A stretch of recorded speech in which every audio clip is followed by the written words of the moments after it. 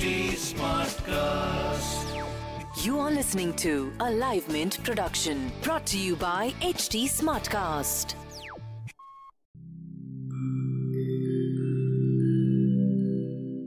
Hi, I'm HT Smartcast, and I hope you're safe and well.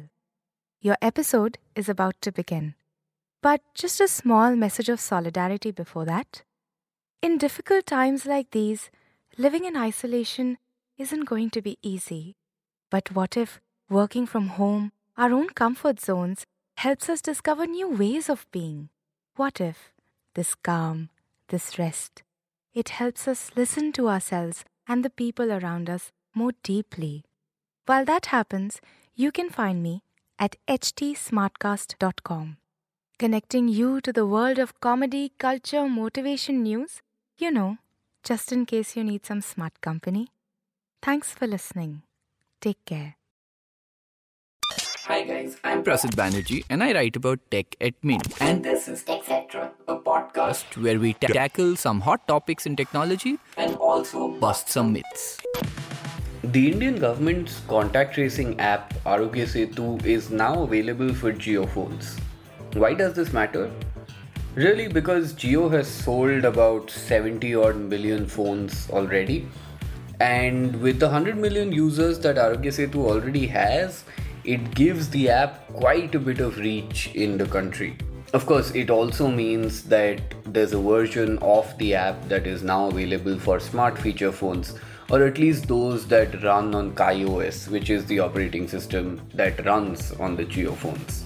If you consider the fact that the government has also come up with an IVR based system, that actually means that overall through the Arogya Setu platform, it can reach quite a bit of users. Of course, we are still not sure how useful the app is or how effective it is, but the government has been pushing it, so at least for them, it seems like a good move. In a landmark case that ended this past week, Facebook has agreed to pay $52 million to settle a class action lawsuit against former and current content moderators. The case had originally started in 2018 in the US, and moderators had alleged that they had suffered mental trauma like post-traumatic stress disorder due to their work. In fact, while every moderator who was part of the suit will get at least $1,000 from Facebook, those who are diagnosed with PTSD will get even more. Now, Facebook has been facing such allegations globally for a while, and in its defense, the company has also done things like appointing counselors and providing a more relaxed atmosphere for the content moderators. But as moderators keep saying from time to time, this job is difficult, and maybe social media platforms need to figure out another way to do it. Speaking of content moderation, Twitter this week said that it'll start putting labels and warnings on tweets that might be harmful, spreading fake news or misleading people.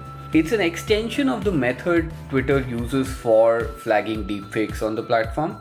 The move is of course meant to deal with COVID-19 related misinformation, but it's not like Twitter is doing it as a temporary thing.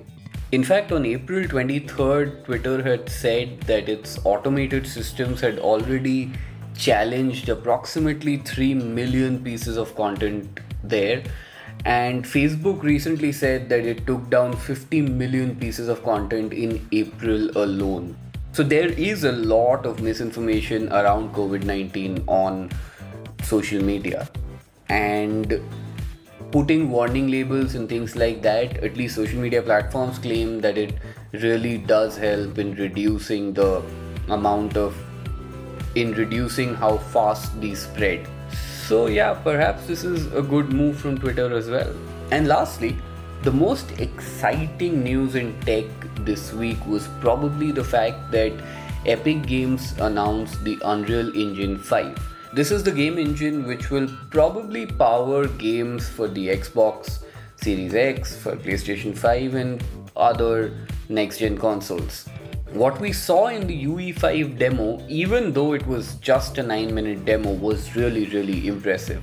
Things look really realistic. It does look like a new level of gaming. Epic has two new technologies here. They're called Nanite and Lumen.